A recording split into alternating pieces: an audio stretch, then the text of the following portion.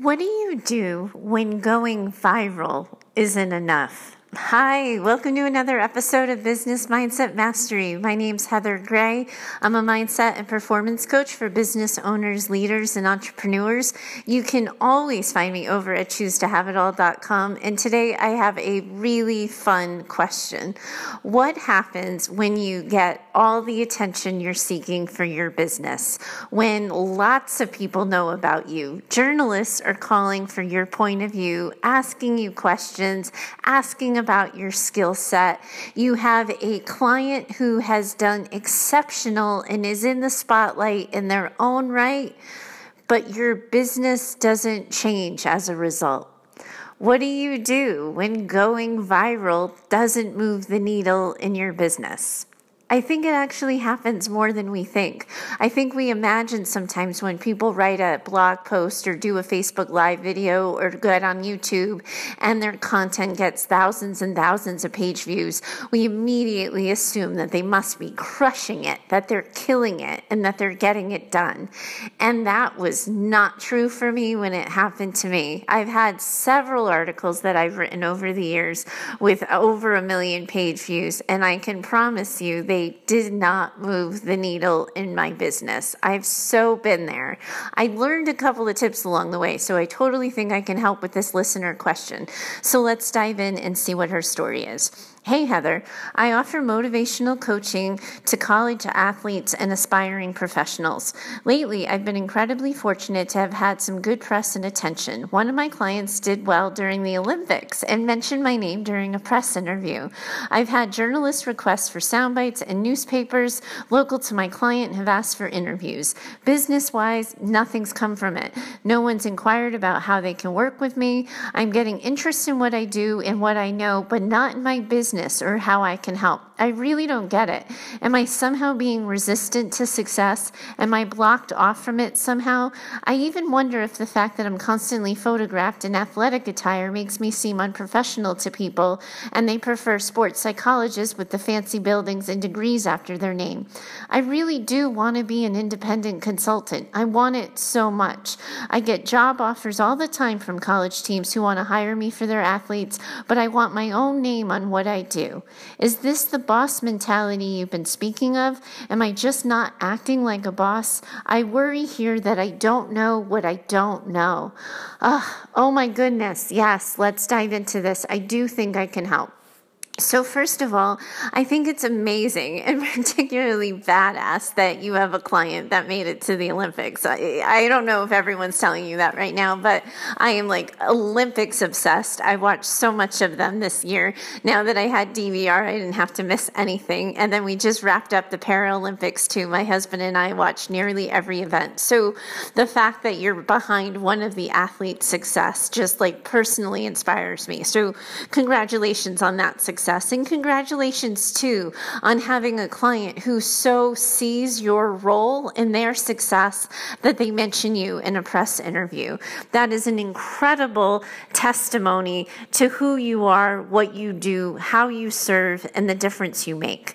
And I think sometimes when we get a lot of attention, when people like us or they like our content and they share it all about, but they don't buy from us, we immediately create a story that they must not really like us, or they like us enough to consume our free content, but they're never actually going to pay for the good stuff that we hide behind memberships, private one-on-one offerings, intensives, and courses.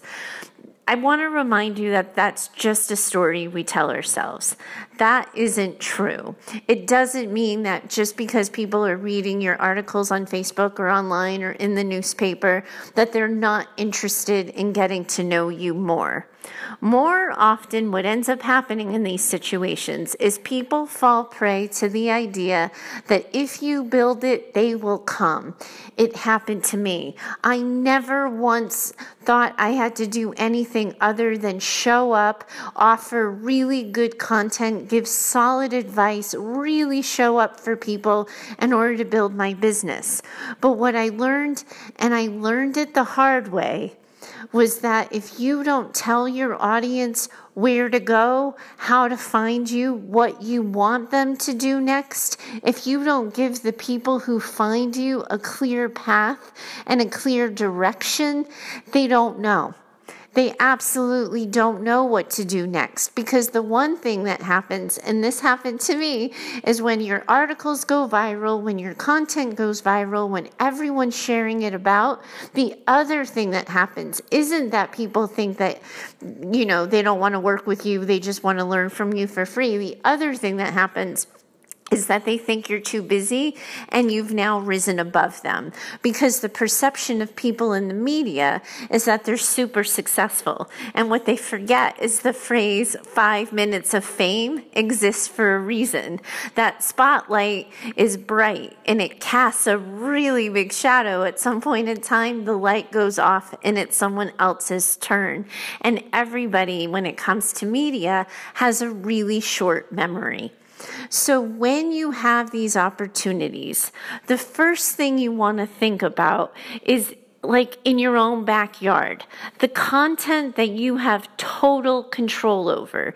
I would ask that you do an inventory of your website. I would ask that there is a clear call to action that tells people what you want them to do and how you can help. If you're simply telling people, I help professional or aspiring professional athletes get to the next level, give me a call, you are not speaking specifically to a pain point, to a place of suffering, to a place that's going to motivate people to change, to open their wallets, or to contact you to learn more. So I'd really like you to do an inventory of all of the content that you're in control of. So any articles you've written, any speeches or presentations you've done, any interviews you've hosted where you've, sort of offered an expert point of view on something, any blog posts, videos, social media content.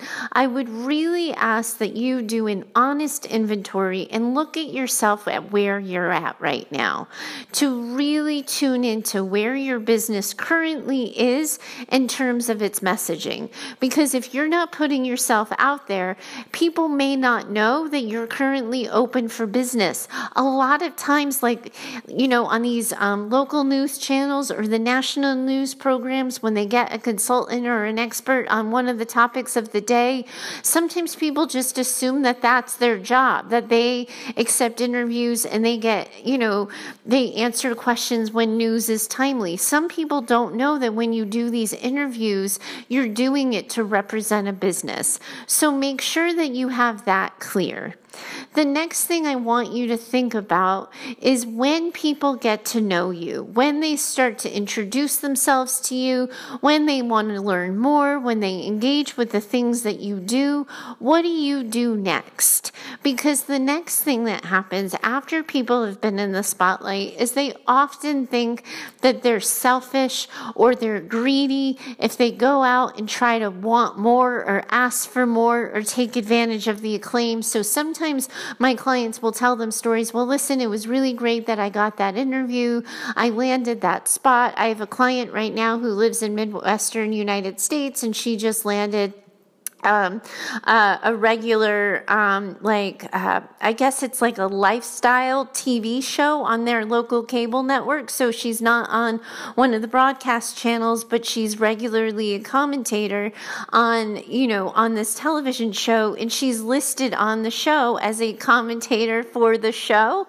So there's no way for the listeners to find her. So one of the things that I told her to do is to make sure that she's Googleable, that anytime people look her up, that they're able to find her website, and that there's an immediate way that's easy for a viewer to find her on how to contact her and how to get to know her and how to follow up. Those are the types of things I would want to see if you're doing, because my guess is that you feel as though it's not about you. It's about your athlete client, or it's about the information you have. So my story here is that you haven't asked for the sale and you haven't asked people to follow you to learn more or a part B. And one of the things you could start to do is to think about a way that's natural that you can start to continue the conversation with people who find you. So if you do these interviews and you have you're able to give 5 tips, you can say in the interview, people can also find my blog in order to learn the next 5. But in the interest of time, I'm offering you my favorites here, or something like that, to drive the people who are learning about you to a place that gives you control over getting to know them more. The next thing that I would think about is the people who have reached out to you for free advice. I'm making the assumption that that's what's happening because that's what happened to me. That they come out of the word work, they want your 2 cents, they want to learn about you, what you do, that you open up the door to the idea that you could work with them and help them on a deeper level. I would ask you, when was the last time you did that? So if someone says, oh, I've been stuck in this spot, excuse me, sorry, I had to clear my throat there. I've been stuck in this spot. I've been in second place so consistently, or I consistently cancel a single practice a week, or I get super shy when it comes to the press. I'm not sure what to do next. I would want to make sure that when you are giving that advice and you're giving the answer and you're helping people out of that tough spot, that one of the things you also do in response to that is to tell them we can go into a deeper conversation about this if you're interested in working with me. For a lot of people, that can feel spammy or sleazy. It feels like you're a bottom feeder or you're taking advantage. But what I want you to think about is something that I learned the hard way, is that when you keep information to yourself that can release somebody else's suffering, you're being selfish. I got called on that a little over a year ago by Jessica Lorimer when I first started working with her. And she said that to me because I was constantly answering people's questions online. I was constantly helping them out of their tough spots. And I was never putting the spotlight on myself. I was making that assumption that if I just offered a ton of value, if I helped people do that know, like, and trust thing, that they would want to get to know me more and then they would want to work with me. And the reality is that if you have a solution to someone's suffering, you should be telling them so. It's selfish not to do that, and it's selfish to not tell them that you're available to do that. Why should they have to suffer more when you're sitting there with the answer? So that is an important mindset shift that you're likely going to have to make for yourself, because you can have these quick conversations and then say, hey, this is the kind of stuff that I really dig deep in with people about it. The phone call usually can take a couple of hours to really get you set straight, and sometimes it requires follow-up. Obviously, I can't do that in a quickie advice call.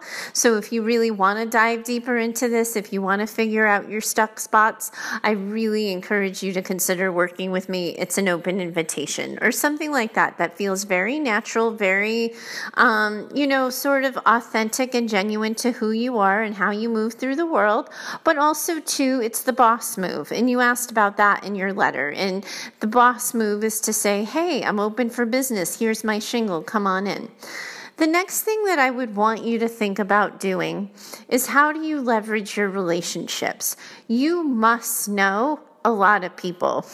You know the athletic coaches of all of the athletes that you've worked with. You know the trainers, the medical staff, the physical therapists, the rehab professionals. I'm sure you know a lot of people in this world that are connected to your industry, that if they knew they could refer to you, they would be happy to. I am sure you helped a lot of athletes out of a tough spot. I am sure you've made a difference in the lives of so many aspiring professional athletes. But if they don't know that you want to do this for other people, you're just not on their radar. It doesn't mean that they wouldn't recommend you. It doesn't mean that they don't think you're good enough. They just haven't thought to do it themselves. So to reach out to the people who you think are who are in sort of the vicinity and the web web of your ideal client, because you can't work with every athlete. You can't be working with aspiring professional wrestlers, aspiring baseball professionals, basketballs, and players in gymnastics. It just doesn't work that way. So whoever is in your wheelhouse of the type of athletes you work with, I would consider letting them know that you're available. Or anybody who's reached out to hire you, you are welcome to say, hey, listen, I'm really not looking to work for somebody else right now. I'm in the middle of building my own business. I would be happy to work with your athletes. Obviously, I'll give you a referral discount. I can work with you on a long-term contract or something, but let's talk about something that works for both of us, because I really do think I can help here. Or if you know, sort of the auxiliary staff of these athletes, to say, hey, I really loved our discussions when we were working together to help so-and-so. I don't know if you're aware of this or not, but I do have my own business. I'm always happy to work with people who have such good collaterals that I can engage with. It's always better when we can all be on the same team. I was wondering if you know of any other athletes who might be struggling in this area that I could possibly help. You just have to have the conversation. It's super vulnerable and it feels so weird and scary the first couple of times you do it. But once you get comfortable, it becomes your automatic and it becomes the thing you do. I want you to think about, and you've heard me say this probably on the show before, how do you get in the driver's seat of this situation? You're getting the attention, you're getting the requests for interviews, you're getting the acknowledgement for your role in someone else's really strong success and strong performance. If you're the boss of this business, what would the boss do with it? Because as your personal brand, you may be feeling shy, you may be feeling unsure, but the boss of this business knows what needs to happen and will do it. You just have to tune into boss mode. You asked me specifically if I thought that this was a problem with your boss mentality. You also asked if you were resistant. No, I don't think this is about resistance. I think that you fell for a lot of the crap messaging that's out there that's about building businesses. Everyone freaking preaches visibility. Everybody says, get your brand out there. Tell people who you are. Nobody's talking about what to do once the spotlight's on you and what to do when you get attention and how to respond to it.